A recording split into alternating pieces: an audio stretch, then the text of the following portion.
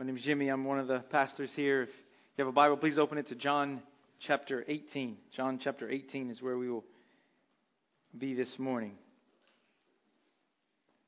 Pray you had a Merry Christmas yesterday. It was a joy for my family to gather, think about the riches of Christ and His birth, and enjoy a day of family and fellowship. I talked to many of you. Thank you for the text.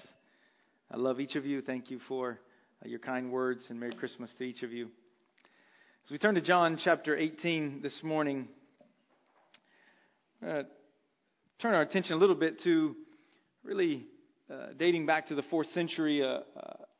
The Apostles' Creed is one of the earliest and most important confessions of the Christian church. It provides really undeniable proof of a shared Orthodox faith that is amongst the church from the very beginning. And it exposits the foundational core of Christianity, containing its affirmations, and spectacular eternal truth of who God is and what He has come to do in Christ. And very interesting, in the Apostles' Creed, there are two human figures from history listed. One is Mary, the mother of Jesus, which seems to make sense to us. The second, though, is Pontius Pilate. The opening line of the creed reads, I believe in God the Father. I believe in God, the Father Almighty, creator of heaven and earth. I believe in Jesus Christ, His only Son, our Lord, who was conceived by the Holy Spirit and born of the Virgin Mary. He suffered under Pontius Pilate, was crucified, died, and was buried. Now, why would the Roman governor, Pontius Pilate, be included in this most important historic creed of the church? It's kind of odd, especially given the fact that Pilate was a political lightweight, honestly. He was ambitious, mid-level governor who was not even really popular amongst the Romans. He was known more for his failures in politics than his successes. This explains why his jurisdiction was over the Jews. Nobody wanted that job. And yet, all of us know his name today. In fact, you would be hard-pressed to find someone who hasn't heard of Pontius Pilate. To put this into perspective, maybe, say, 2,000 years from now, you were teaching in the public school regarding the 20th century. You'd expect students to know names like Winston Churchill, Muhammad Ali, Martin Luther King Jr. But what if they knew names like Todd Gloria and Gavin Newsom? It'd be kind of odd, right? It'd be kind of weird. So why Pontius Pilate? Answering that question really gets at the heart of the Christmas story. Because Pilate's popularity really has nothing to do with Pilate. It has everything to do with what Pilate represents and the role he sadly played in redemptive history. All of which boils down to one single conversation he had with the Lord Jesus in John chapter 18 we're going to consider this morning. Now, this Christmas season, we've been considering this theme, that we've been considering the coming of Christ, and particularly we've been doing that through three kind of essential movements. His birth, depicted through the cradle, his death, depicted through the cross, and His rule and reign, depicted through the crown. From Galatians chapter 4 last Sunday, and from Luke chapter 2 on Christmas Eve, we've considered the first two themes. This morning, though, I want us to think about, on this final Sunday of 2021, I want us to consider Jesus' birth, His coming, from a scene just hours before His death and how it relates to His kingship. In John chapter 18, an exchange between Pontius Pilate and Jesus takes place regarding the kingdom of God and the nature of truth itself. And this exchange will lead Pilate to ask one of the most important and essential foundation questions of life. What is truth? What is truth? And I want to show you how we should answer that question, how the text leads us to answer that question in this statement, that Jesus came to disclose the truth of His kingship and the way we can take part in His kingdom. That's what I want these verses in John chapter 18 to show us today. That Jesus came to disclose the truth of His kingship and the way we can take part in His kingdom. Begin reading in verse 33 of John chapter 18. I'm going to read down to verse 40. We pick up in the middle of a busy scene, and we'll unpack the details of that in a minute. But verse 33, we begin. So Pilate entered his headquarters again and called Jesus and said to him, "Are you the king of the Jews?"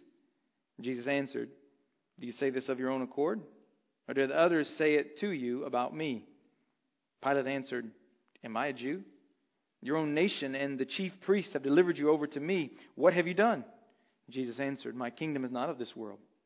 If my kingdom were of this world, my servants would have been fighting that I might not be delivered over to the Jews. But my kingdom is not from the world."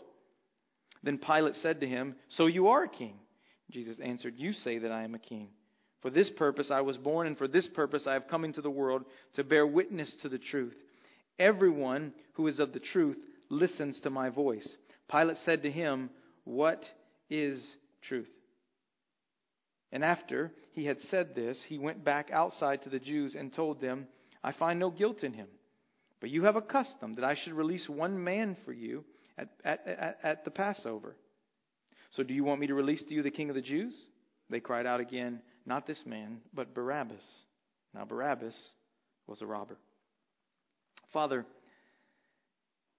we pause after the reading of the text. A text, Lord, where we find an exchange between the fountain of truth himself, Jesus, and this Roman governor who represents the fountain of falsehood of this life. And the conversation is about truth, about the kingdom of God, the kingdom of man, and the necessity of knowing your Son, our Savior, the King. God, it's a reminder in a text like this that without spiritual eyes, we can see this world, live in this world, and miss the entire reason for what this world is all about. So God, I pray you would give us eyes to see, hearts to hear this text today, to hear the words of Christ, our King, the author of truth. And this Christmas season to know with surety where we stand, in what kingdom our feet are fixed in, and whom our King is. God, our time, in Jesus' name, amen. Again, this text takes place just hours before his death. He's just left the presence of the high priest, where he was beaten, where he was mocked, where he was ridiculed. Now the Son of God he's escorted to the governor's headquarters, where the Jewish leadership will request for his execution. It's a fascinating scene, really, with a fascinating exchange between this Roman governor Pontius Pilate and Jesus of Nazareth regarding his very kingship and his relationship to truth. Before Pilate can converse with Jesus, he has to hear the accusations by the Jewish leadership. But this has to happen outside the headquarters. Look back at verse 28, where it explains there that these Jewish pious men would not enter the presence of the Gentiles during the Passover, for that would lead to defilement. Of course, it's perfectly fine to bribe Judas, I should say, to wrongfully arrest Jesus or to falsely accuse a man and seek crucifixion. That's not a problem at all. But to enter the presence of the Gentiles is no way. They're too religious, too holy for such a thing.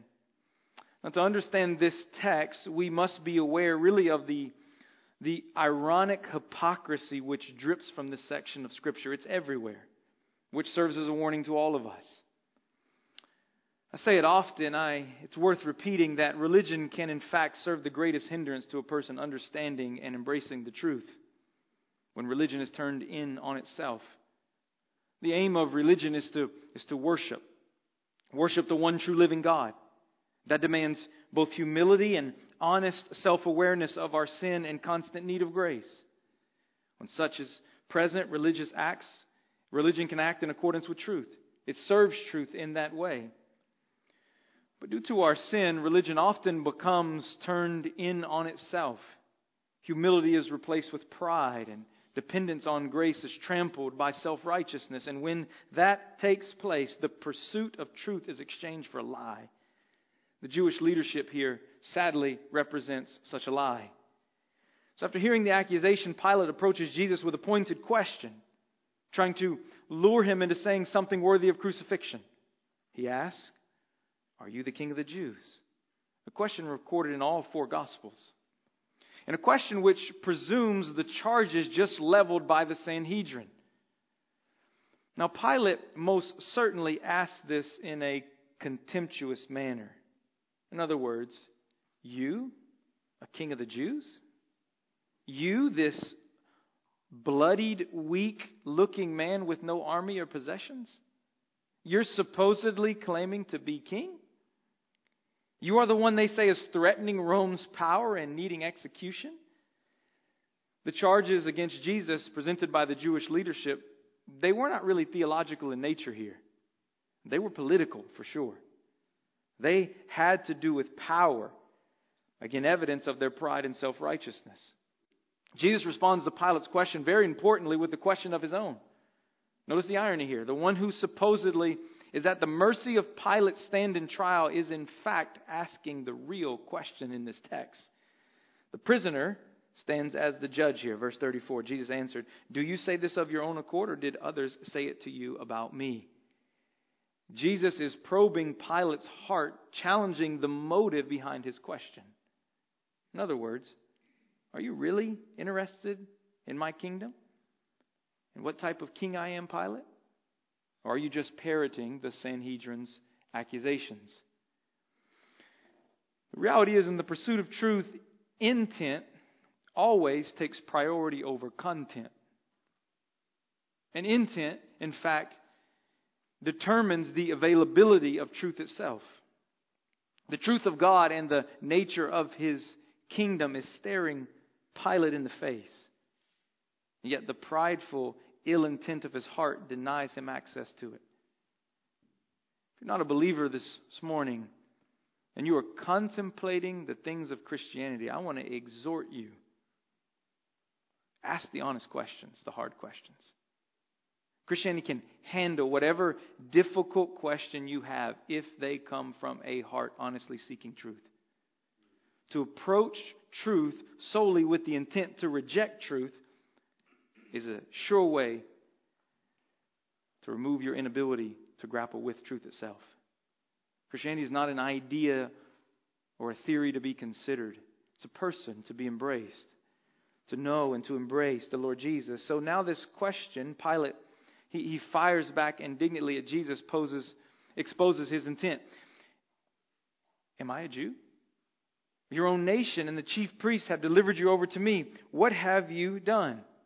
Pilate is saying that the royal claim of any Jew means absolutely nothing to him personally.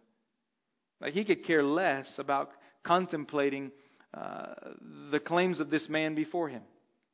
Pilate is in essence saying, "Are you my king? Why should I care?" Again, the irony is thick, for Pilate is saying these words to the one he in fact owes his very existence to. Jesus now answers this question in verse 36. But he does so in a way that removes any possibility of offense against the Roman Empire. He says, "My kingdom is not of this world. If my kingdom were of this world, my servants would have been fighting, that I might not be delivered over to the Jews. But my kingdom is not from the world." So what we find here is both an affirmation and denial in Jesus' answer. He affirms both his kingship and his kingdom, but he denies it being of this world. Now, world's an important word in the book of John. It has a very pointed meaning. By this world, he's referring to the created realm infected by sin and rebellion against its creator. It's the realm of persistent darkness, and John, the rebellion and spiritual blindness and sin. Jesus' kingdom and throne do not find their source in the origin of this world. It's not from here, Jesus says. His rule and reign is of an entirely different nature. All the kingdoms of this world preserve themselves by violence and force. Jesus' kingdom is defined by entirely different terms. Therefore, it poses no real threat to the pomp of Rome. Jesus' kingdom is not of this world. It's not tied to any geographical location, singular culture, or national expression, nor any political entity on this earth. None at all. This does not mean that His kingdom is not active in the world, or that it's completely separate from the world. It's just that its origin, its power, and its victory cannot be defined by the terms of this world. Neither will it be opposed by any opposition of this world. Jesus most certainly is a king, and He most certainly has a kingdom, but not in any order of this world. This text presents us with another good reminder that as Christians, our feet are fixed within, we might say, two kingdoms. Now, we're citizens of Christ's kingdom, who currently possess, though, an earthly residence in the kingdom of man. And as citizens of this kingdom, we call it America, we should seek to affect and effect the good of our nation.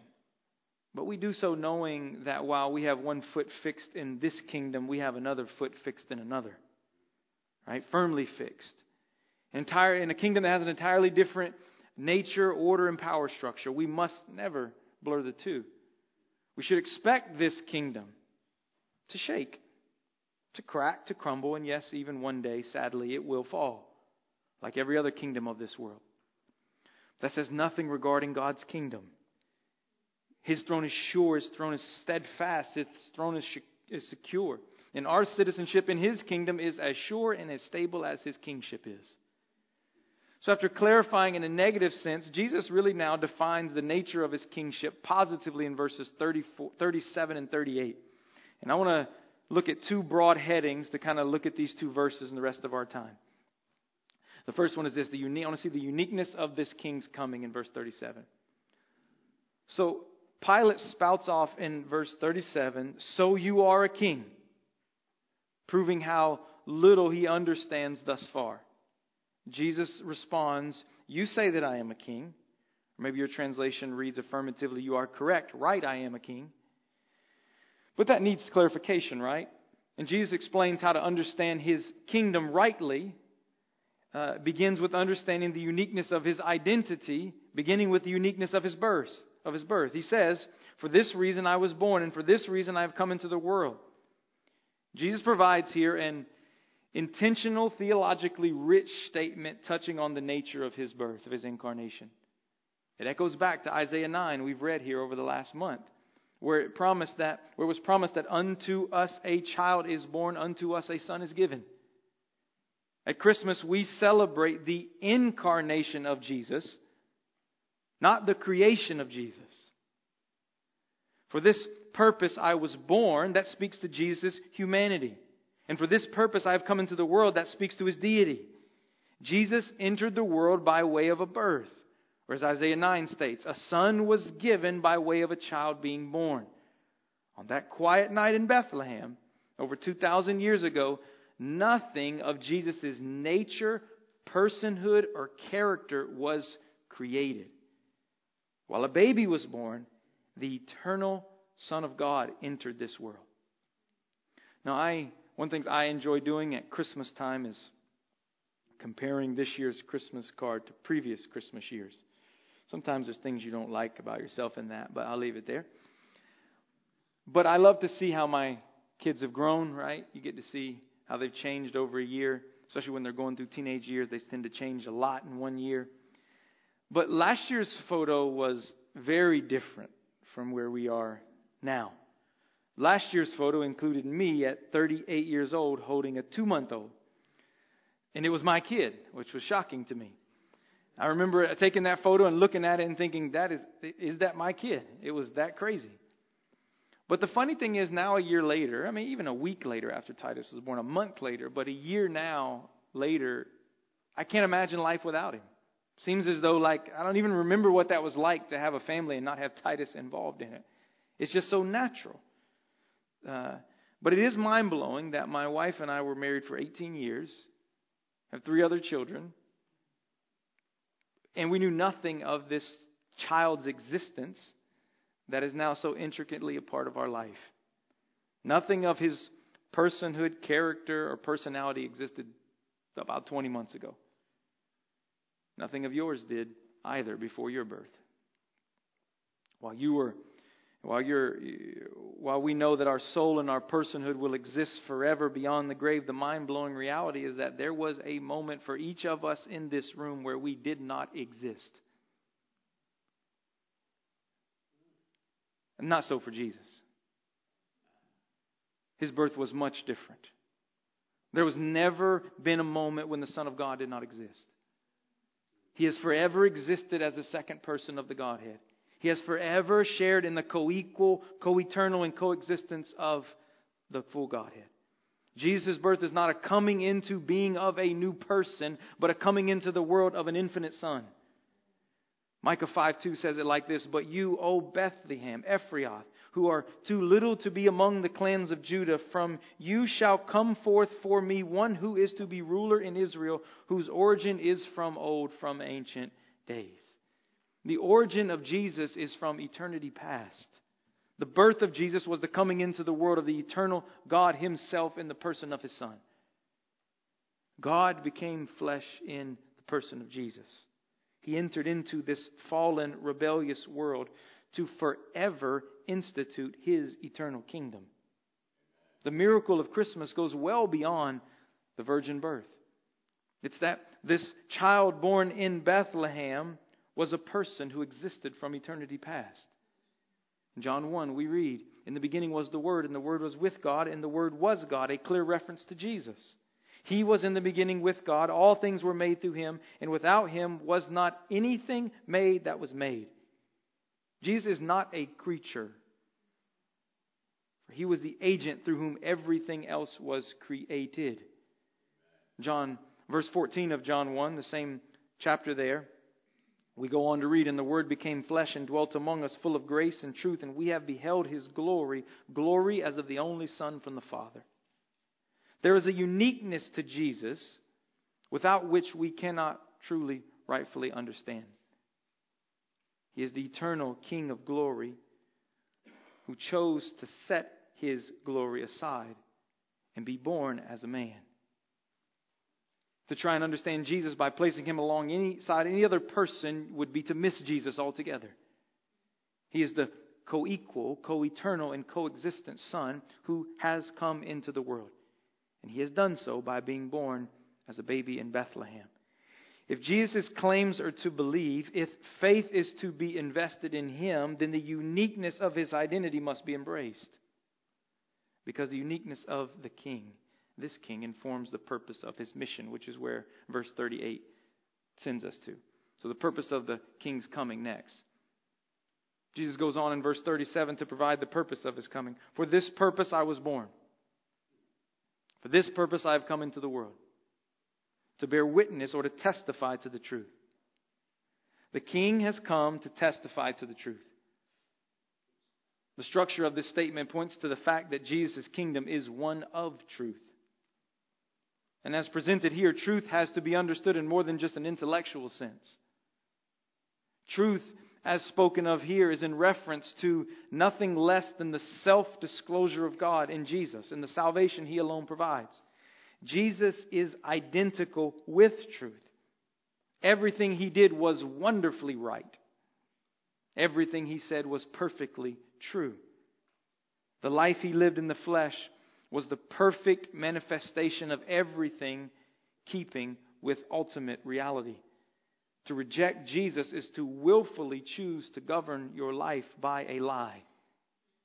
Jesus is the truth because He embodies the full and final revelation of God, the origin of truth itself. As Hebrews 1 says, He is the image of the invisible God, the exact imprint of His nature. God is the author of all truth and wills to make it known. And He has in His Son. In Jesus we find perfect holiness, matchless kindness, unending grace. This is how Jesus can say, "If you have seen me, you have seen the Father." But Jesus is also truth because He alone provides the way to the Father. John 14:6, Jesus speaking to Thomas famously says, what? "I am the way and the truth and the life. No one comes to the Father but by me, except through me." So you cannot have the Father if you reject the Son, because you're trying to get to the Father by way of a lie. If you do not love and embrace Jesus, then you cannot say you know God. And you cannot know eternal life. For this is eternal life, that you know that they know you, the only true God, and Jesus Christ, whom you have sent. Christian philosopher and apologist Francis Schaeffer used to use a phrase that's kind of interesting. He used to speak of true truth. It's a funny way to talk, right? It's like saying beautiful beauty. Maybe husbands, you should write that to your wife sometime, but it's kind of a weird statement. Beautiful beauty or right righteousness. What does it mean to be true truth? Was Francis Schaeffer stuttering? No, he was making a point that for truth to be true, it must be objective. It must be outside of us. It cannot be contingent upon our feelings and our opinions and our thoughts. It informs our feelings, our opinions, and our thoughts. He's stating the difference between objective truth and what we might call subjective truth or relative truth. Reality necessitates the existence of truth outside of us, objective truth. There must be true truth for things to be true. And Jesus is saying He has come to testify to that reality, that God alone is the origin of true truth. And His kingdom is the kingdom of truth. Christmas marks the event in redemptive history when the true truth was born in this world. Truth is tied to a king. We see it in the text. And truth is tied to a kingdom. And neither are of this world, Jesus says. All the kingdoms of this world are bound by the same problem. Same problem we're bound by. Sin. Mankind is bound by sin. We are sinners. We are selfish creatures bent on rebelling against the God who created us. Every kingdom of this world is simply the expression of man's sin. Every kingdom of this world is simply the expression of man's heart. And because of our sin, we deserve the just condemnation of our God. In His perfect holiness, He would be completely just to pour out His wrath on us and be done with us, wipe His hands clean. At Christmas, we celebrate the fact that God did something. He sent His Son. The King stepped down from glory to enter our world to institute His kingdom. He did so not by pomp and power of this world, though. He came not with an army, not with a grand entrance, but rather through the simple birth of a child. And this child demonstrated Himself like no other. Jesus lived the life we should have lived without ever sinning. But then He did something extraordinary. This King went to the cross. This King willingly allowed Himself to be subjected to the kingdom of man and to die upon a criminal's cross, not for His sins but ours. And then He rose again, demonstrating Himself to be truly the King over all creation. And by so doing, He established forever His kingdom on new terms. It's not based upon geographical location. It's not based upon a cultural expression, an ethnic makeup, a religious activity, or any other work of man. It's based upon the King's voice. Jesus goes on. Look at verse 37. He says, "Everyone who is of the truth listens to my voice." Hearing and obeying Jesus are not the same as affirming correct ideas. We know that because the religious leaders were very precise in their theological ideas. They were very clear on their religious assertions. Yet they were the ones who crucified true truth. They were the ones who crucified the Lord of truth. Being of the truth involves listening to Jesus' voice. And Jesus does not mean that only certain people came within sound of His voice. What He is saying is that amongst those who came within the sound of His voice, only some heard His words as true. Only some believed and embraced truth and gained eternal life. It's this group that is of the truth. It's this group which gains access to His kingdom. The illustration for this takes us back to Jesus' response to Pilate's original question. He says, "Are you King of the Jews?" Pilate asked. Remember Jesus' response. Basically, are you asking that question of your own accord? Are you asking it honestly? Or is this just the ridiculous charge from the Jews and you're parroting it for them? Are you really seeking truth, Pilate? Do you really want to understand the glory of my kingdom? Or are you just playing the part? Is this a humble, honest, Godward question? Or prideful, man-centered response? Pilate's response here in verse 38 sadly answers that question. He turns to Jesus, no doubt cynically, and says, and asks the question, what is truth? We know it's not an honest question. How? Because Pilate doesn't even wait for a response. Pilate asked the embodiment of truth, the question, what is truth? And Pilate didn't even stick around to get an answer. How 21st century is Pontius Pilate? We live in a culture where truth is trampled in the streets. We live in a culture where supposedly we get to make up our own truth. That's impossible, right? As soon as someone's truth says your truth isn't true, we cry foul ball. Jesus cares nothing of a subjective truth that makes people feel good. He's come to disclose the true truth regarding His kingdom. It's a kingdom that will judge every person. It's a kingdom that will judge every proposition ever made of truth. You want to know why Pilate's name makes it in the Apostles' Creed? One of the main reasons is verse 38. You hear the irony of it. What is truth? He never even waits to get an answer, but then walks outside and says, it says here, after he said this, he went back outside to the Jews and told them, I find no guilt in him. So Pilate has no idea. He's never said a more truer and a more eternally significant statement than what he's saying right here. I find no guilt in him. Pilate judges rightly the man who will judge him and the one who will judge all of us eternally. And he doesn't even know it.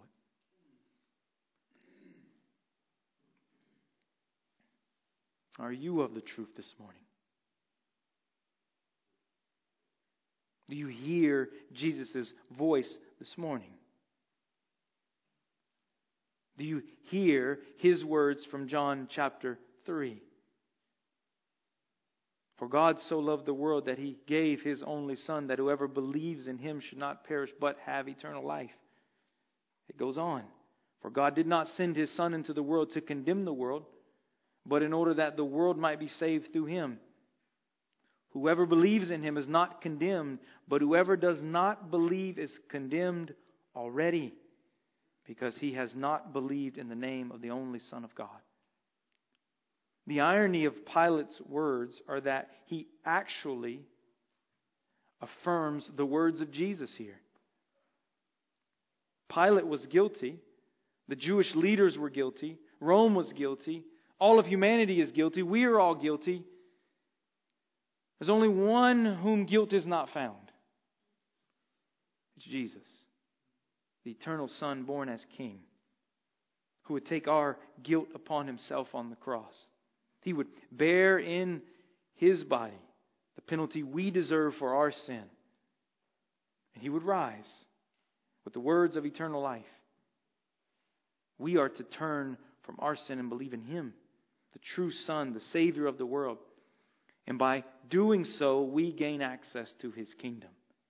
John 8:31, Jesus said to the Jews who had believed in Him, if you abide in my word, you are truly my disciples, and you will know the truth, and the truth will set you free.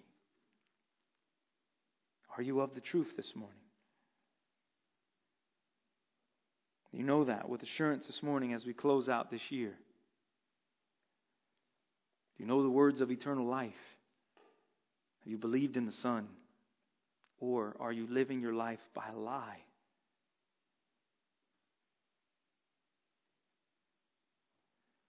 For those of us who are believers this morning, this text tells us a few things. The days of us groping in the darkness are over. The days of us wondering what our existence is all about is over. As believers, we're not in pursuit of the truth as the world sees it. We found truth. We have truth. We know truth.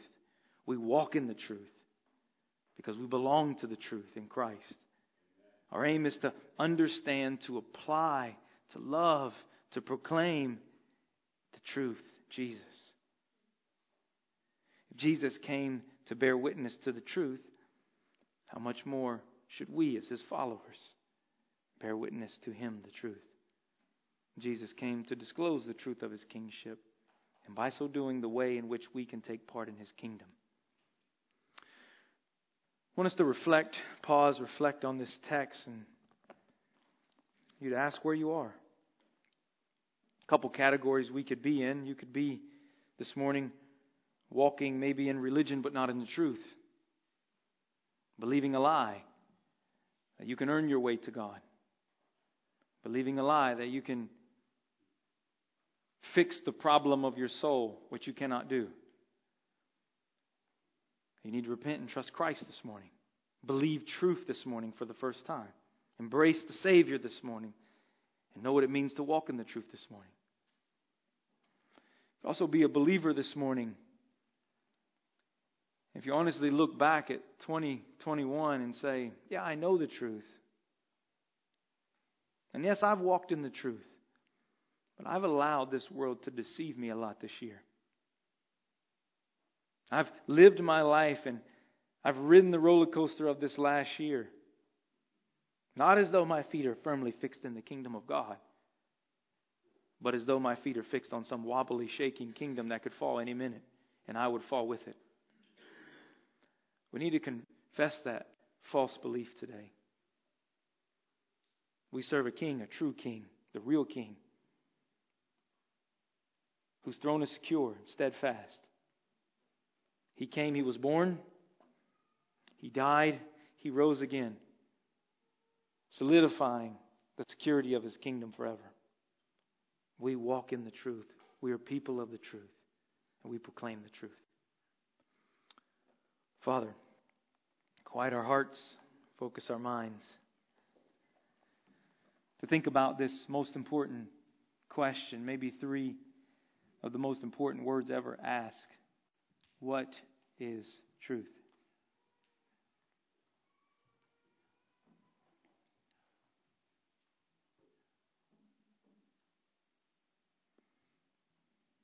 And God, might You bring honesty to our hearts. What we all know to be true in our own hearts is we are not true in ourselves. Apart from Christ, we are a lie. We live a lie. We speak lies. And we need truth. God, I thank You that You sent truth to us in Your Son. God, I pray we would see with spiritual eyes this morning the beauty and the blessing that it is to, in this world around us, to know truth. And God, give us a singular focus to live for truth, to walk in the truth, to be an example of truth, to proclaim the truth of who You are. We do serve a king, and he does have a kingdom that is unshakable. But entrance to His kingdom comes by believing, obeying His voice. So God, allow that voice to lead us today. And God, as we sing this last song of this year, together as a church, we sing all glory be to Christ. And God, I pray it wouldn't just be words that come out of our mouths, but truths that come into our minds, that go deep into our hearts, and then come out as a confession from our heart. All glory be to Christ. And God, help our lives to reflect that truth, to live in accordance to that truth. We love you, Lord. We thank you for Jesus. In His name we pray.